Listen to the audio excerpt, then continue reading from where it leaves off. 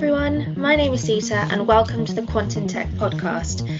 These are some of my conversations with the industry leaders and pioneers propelling the quantum computing industry forward with the hope that you can take something from it.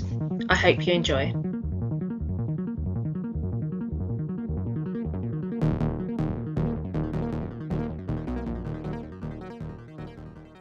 Hi everybody and welcome back to the second season of the Quantum Tech Podcast. I'm your host Sita and really excited for another episode. The first series is live and available to download, so check that out. We had some really amazing insights from Omdia and Standard Chartered. This series, we've spoken to the National Quantum Computing Centre, talking about the UK's role in the quantum ecosystem.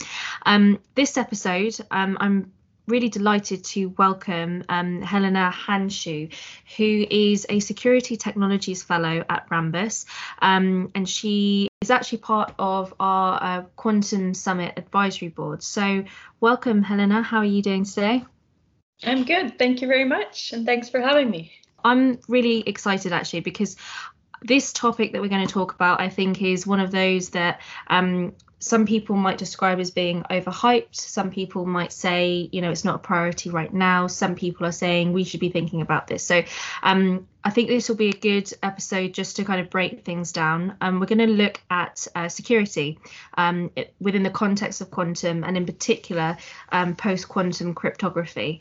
This is I cannot stress how vital this topic is, because I think Helena will be able to give us a good standpoint of the potential risks and the threats that will develop alongside quantum technology and computing implementation, etc. So enough about me. Helena, why don't you just give a bit of a background? Just tell us a little bit about yourself, how you've worked in quantum and where you are today. Yeah, sure. So I started off my career in cryptography, which is, algorithms to secure communications on the internet and within embedded devices, access to, your bank account, things like that. Mm-hmm. So that's my main background. As I went along, it also turned out that it's very important to secure implementations of algorithms. So I became more involved into hardware security, side channel attacks, cryptography, because it turns out that with quantum computing, some algorithms have issues. So our group has submitted an algorithm, and that's why we got involved. Let's start off with, the here and now. Traditional security cryptography. How will that change in the upcoming kind of quantum computing era? So in cryptography, there are two styles of algorithms. There are so-called symmetric key cryptography algorithms and public key cryptography algorithms. And in the upcoming quantum computing era, one of these types of algorithms, the public key crypto algorithms, are likely to be completely broken by quantum computers. Mm-hmm. That means that people have come up with attack algorithms that have been described in theory and on paper. But as soon as we do have access to real quantum computers that have enough bits in them, these algorithms will be broken. So they will be no longer usable, and our internet security will be gone in some sense. So in essentially what was, secured today for many years to come will no longer be secure for more than a few days. So we're looking at reducing the security from perhaps 100 years out to a couple of days or maybe a week. That's kind of a problem. Yeah, definitely. I mean, I actually I heard a quote actually from somewhere and they said, if you are comfortable with all of your company data being public within the next 10 years, then you don't have to worry about this. But if you are, which I can imagine a lot of people are, I'm kind of stating the basics here, data is going to become kind of that ultimate prize, isn't it? And quantum is kind of that tool that essentially will be used. Is that what you're kind of saying? Yes, that's correct. I mean, it's about, protecting the data of your company or other, personal data as well and things like that. That's one aspect. The other aspect that people sometimes don't think about is that cryptography also allows you to authenticate somebody you talk to. So you no longer would know exactly who you're talking to on the other side of your connection. You would no longer be able to sign contracts and to do, electronic signatures, because all that would be gone. So it's not just encryption and confidentiality, it's also knowing who you're interacting with and authenticating the other party. That's very important too. Okay. All right. Well, let's talk about, this is where we're heading towards right now. Let's talk about post-quantum cryptography. It's a term that I think is bandied around so much. What is it? What do people need to know about it? So you have to imagine that these upcoming quantum computers are able to break public key algorithms. Now, the main ones that we're using today are based on two difficult mathematical problems known as factoring and discrete log problems. Okay. And so these are sort of easily solvable with quantum computers using Shor's algorithm. So what we mean by post-quantum cryptography is inventing new schemes based on new primitives, mathematical primitives, that are not based on factoring, not based on discrete log, but other primitives, such as, for example, lattices is one very promising candidate. But these are still classical algorithms running on classical computers, but which are no longer at risk due to quantum computers. That's kind of the way to frame it. Okay. So, I mean, I know it's probably stating the obvious, but why is it so vital that we're talking about this kind of right now? Because I think a lot of the conversation tends to be, well, quantum is so far in the future. If we're talking about the here and now and trying to solve current technology problems, why is it important that we're talking about post-quantum cryptography? It's important to start this discussion early and to do it now because of different reasons. One reason is that imagine you have quantum computing available for rent, for example, for anybody to use in 10 or 20 years from now. You could do today is store ciphertext, so encrypted data today, and then use those rentals or available quantum computers to break retroactively from today. So even if you think that today's encryption is still secure, whatever got encrypted and should not be revealed for 10, 20, 30, 50 years. For example, I'm thinking of national security, things like that. It will be able to be broken in 20, 30 years from now, just by going back, using the ciphertext and trying to figure out what the clear data was. It's perhaps a little less obvious for signature algorithms. So when you try to electronically sign a document, if you kind of deny that signature 30 years later, okay, maybe that's a little less of a problem. But everything that got encrypted today is at risk for many, many years to come if it gets broken in the future. So that is one reason. The other reason is that it takes cryptographers a long time to come up with an actual solution. So we've seen past examples of competitions run by the National Institute for Standards and Technology for crypto. Okay. For example, the very famous AES algorithm was run in a competition similar to this post-quantum crypto competition NIST is running right now. And it took, 5 years, 10 years, maybe 5 years to design and standardize it after people have already worked on it for almost 5 years.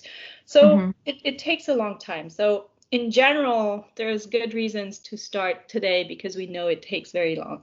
And then past that, if you start looking at implementation, it also takes long to roll out these new algorithms and to have them implemented out there in devices and everything. So that also takes a very long time. So we think we think it's far off. We think we have some time, but we have to start now. Okay.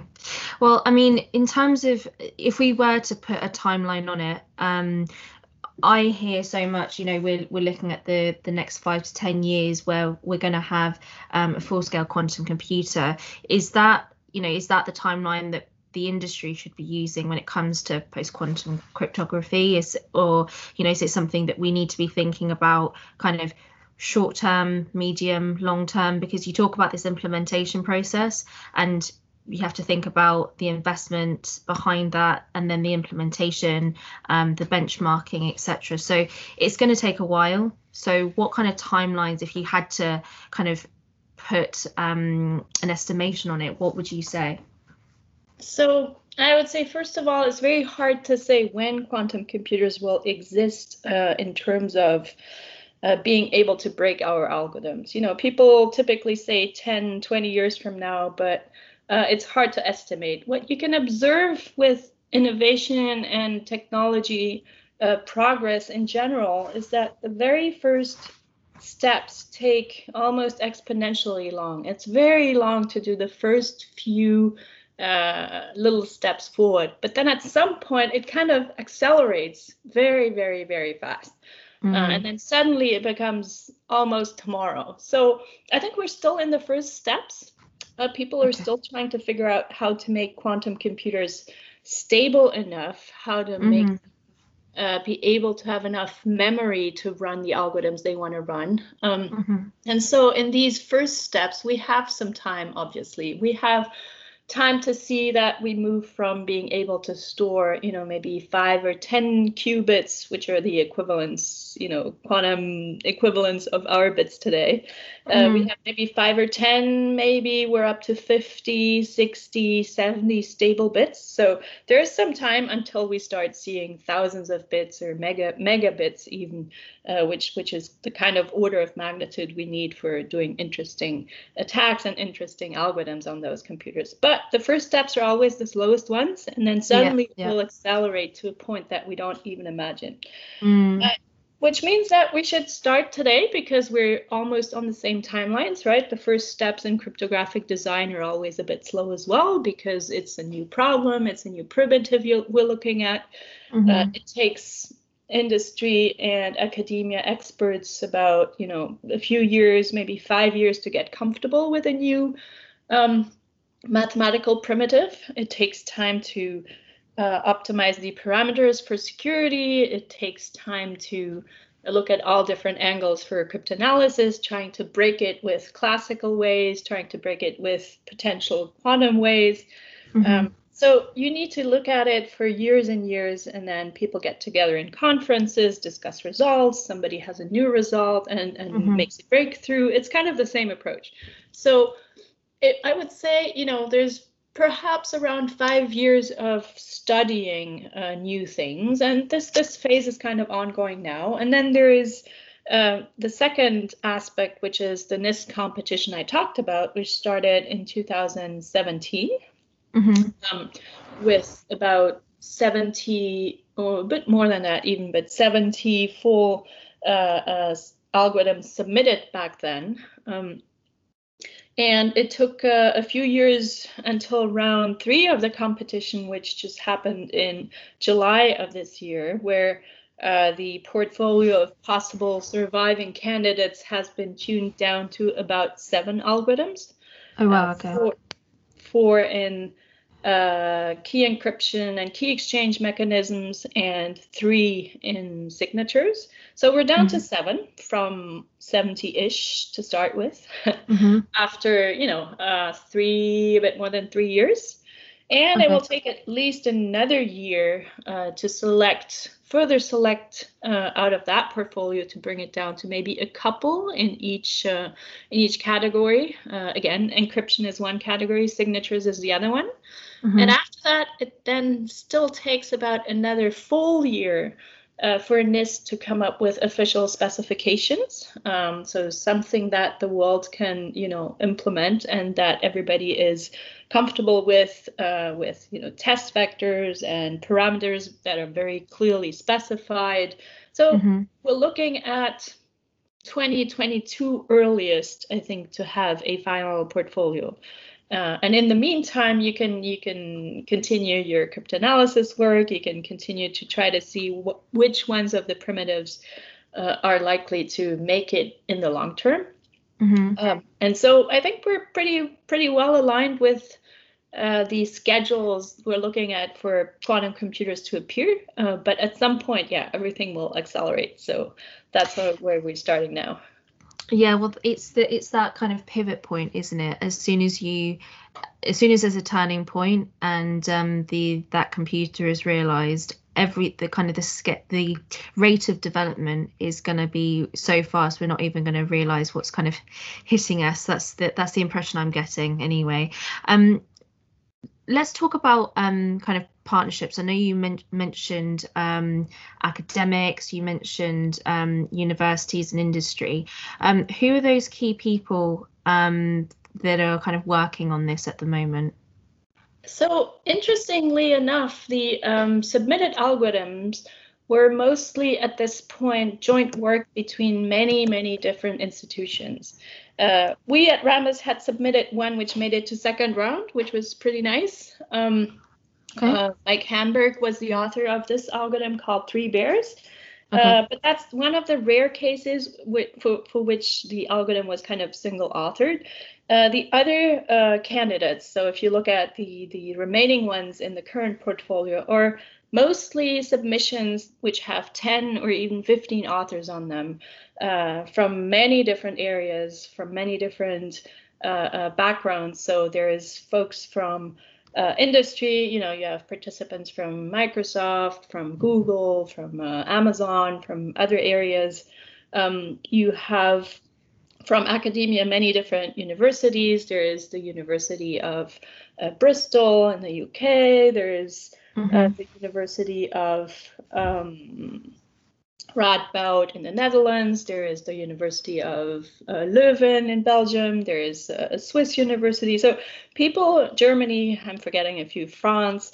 So there is really academics from all over the place. And then there is also some standardization organizations participating, providing input, giving their opinions on, what makes the most sense for implementation security, what is the most appropriate from a performance perspective. There is sort of interest groups that give feedback on, when they implemented, let's say, 10 or 15 or 20 of the previous round algorithms. They give benchmarks, they give performance aspects, they tell you how easy or difficult it is to implement in hardware and in software. So it's really a joint collaboration between many different people. And usually we get together in real conferences. This time we get together in virtual conferences yes. To discuss and to kind of update everybody, each other on how far along things are and what new results we have.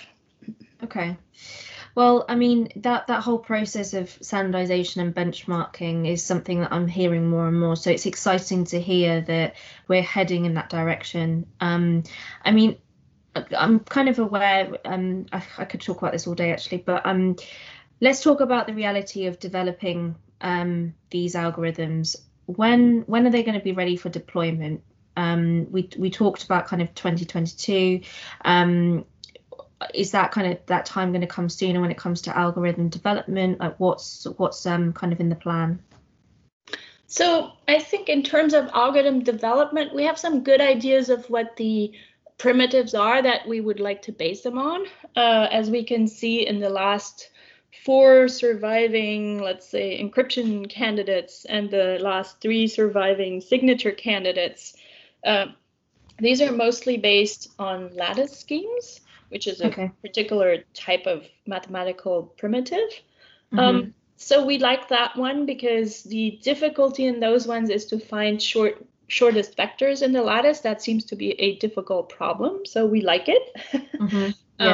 There's one primitive based on codes and one primitive based on multivariate quadratic equations. So these are some of the primitives we think have a good chance of making it, of being reliable in terms of security. So far, so good, I would say. Now the question is, give it some time to see if anybody can break them in a completely unforeseen way, and that takes time, just time looking at it. And then the other question is, okay, how do we start implementing and deploying them efficiently? So we won't probably know what the final parameters for all these algorithms are until 2022. which means there is still some time to tune things. There's time to discuss, how big the keys should be. Normally, we size the keys such that the candidates can't, or the algorithms can't be broken within 100 years. Now we're talking about sizing keys in a world that we don't really know. There's a little bit of speculation going on. Some people say, okay, let's cut it as close to what we think it might have to be as we can. Others say, okay, let's take some margin maybe and make it a little bigger. But then, of course, you lose in performance in exchange. So there's discussion still going on what the parameters should be, which means in terms of deployment and implementation, that you have to be flexible enough to be able to accommodate varying key sizes and things like that. And that's completely uncommon in cryptography. It's very hard to achieve, crypto implementation flexibility. That's one of the points where we still need to make a lot of progress. We know how to implement cryptographic algorithms exactly once they're frozen, but there's very little experience. I shouldn't say experience, but we know that we need to make progress in the fact of being able to handle morphing algorithms, if you want, or algorithms for which parameters change, or even switching algorithms from one to another. As an example, when things like MD5 or SHA-1 were broken, which are hash functions commonly used in internet communications, it took 10 years to rip them out of systems, and they're still present in some implementations over the world. So it takes a long time to rip them out and replace them, and we need to learn to be more agile and to be more flexible. So that's one of the first things that people are looking at. Mostly the cloud providers, the infrastructure providers are looking at, okay, how do we make our software stacks more agile and able to adapt to this moving and changing situation, which is completely new to us in some sense. The other part, which is why, in terms of deployment, there are some algorithms already implemented out there. If you look at Amazon, Google, and Microsoft have started their own implementations using their own versions of TLS protocols. So they have some algorithms out there, but it's likely to change. So that will have to be taken into account. The other part is implementation on embedded devices, so closer to the hardware, because you want to be fast enough. You want to be performance-wise. You want to be able to follow bandwidth and traffic and so on. So how do you implement that efficiently in hardware if the hardware takes 3 years to bring out and then is really not that flexible? Software implementation is okay, you can still do something about changing things, but hardware is very much not flexible. So how do you make designs that you can start doing today that will come out, chips that will perhaps come out in 3 years or 4 years, that are still able to accommodate changes that we will be making over the next year or 2 or 3? So how do you do that? That's a really good question. And that is what I think, gives us some interesting problems to still think about in terms of deployments. Well, this is the thing, it's a double-edged sword in a way, where we're having to start thinking about this now, but how do you kind of integrate infrastructure, hardware, as you said, that's able to be adaptable for years and years to come? So just a kind of finally, if I'm thinking about it from an industry point of view, whether I come from a bank, whether I come from a retailer or a manufacturer, what are the things that I need to be thinking about right now to almost like kind of, are there any fail safes that we currently have to tackle quantum computing? What do we need to protect our kind of data security, privacy in the wake of quantum? Yeah, so what people are trying to do today is to sort of use hybrid models where you use one currently still secure enough algorithm to do what you need to do to protect your data. And then combined with one of the currently defined candidate algorithms. So you use them in combination so that, the one that is quantum safe today, will still be quantum safe in the future, hopefully. The one that is classically safe today will perhaps no longer be secure. But on the other hand, there's a second layer, if you want, or a combined model where one of the two should still be fine. Today we rely on classical. Tomorrow we will be relying on quantum safe ones, so combine them and you're good with that. The other part is that, remember, all of symmetric cryptography is still okay. So once you've resolved, let's say, the key exchange problem, and once you've resolved establishing common keys on both corresponding parties, using classical AES going forward for symmetric key encryption is still fine, because symmetric primitives are not really broken by quantum computers at all.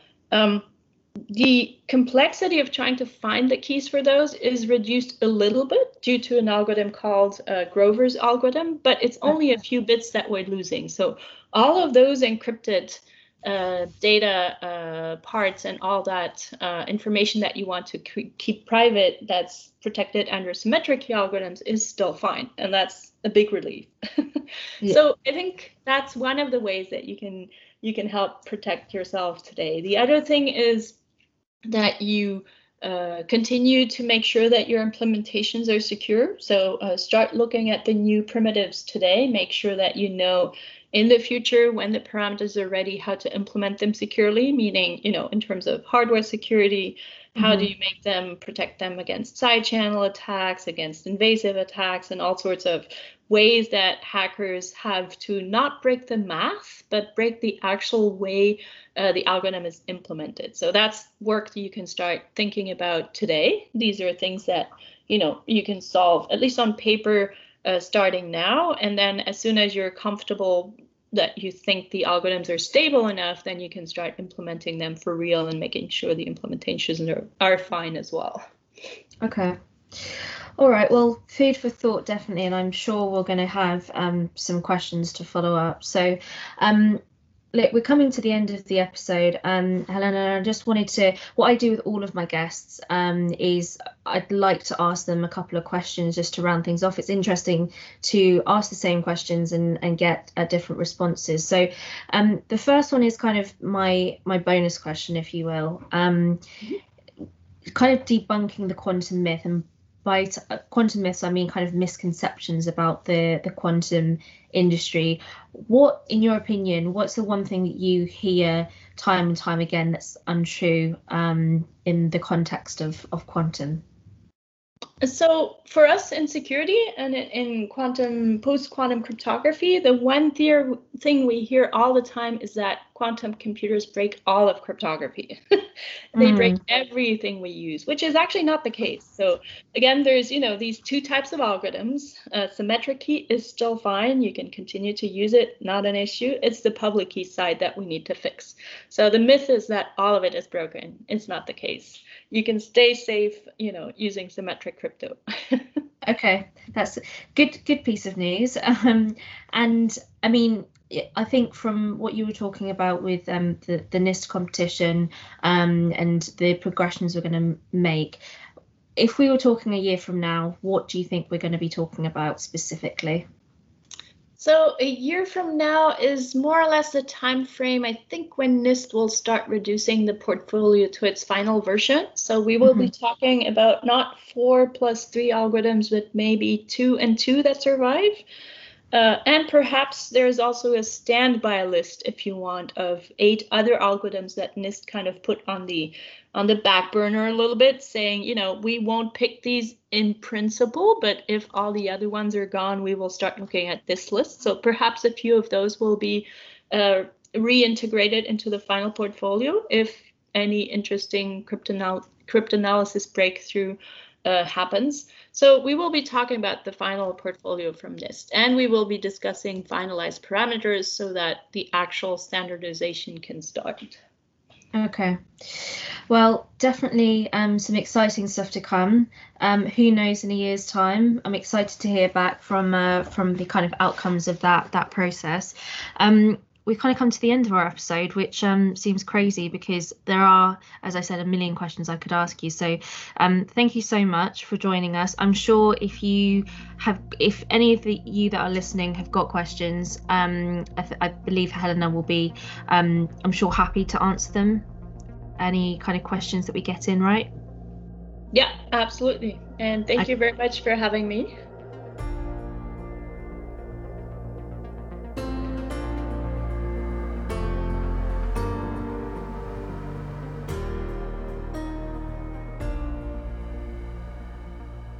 And with that concludes this episode of the Quant in Tech podcast, with a thanks to my guest and the hope that you were able to take something from it. A special thanks to the editor of the episode, Tien Fu, with theme music created by Ian Host. If you enjoy this episode and are looking forward to the next, why not like and subscribe to make sure you catch the next episode? If you would like more information about anything that we do on quantum computing, click the link in our bio.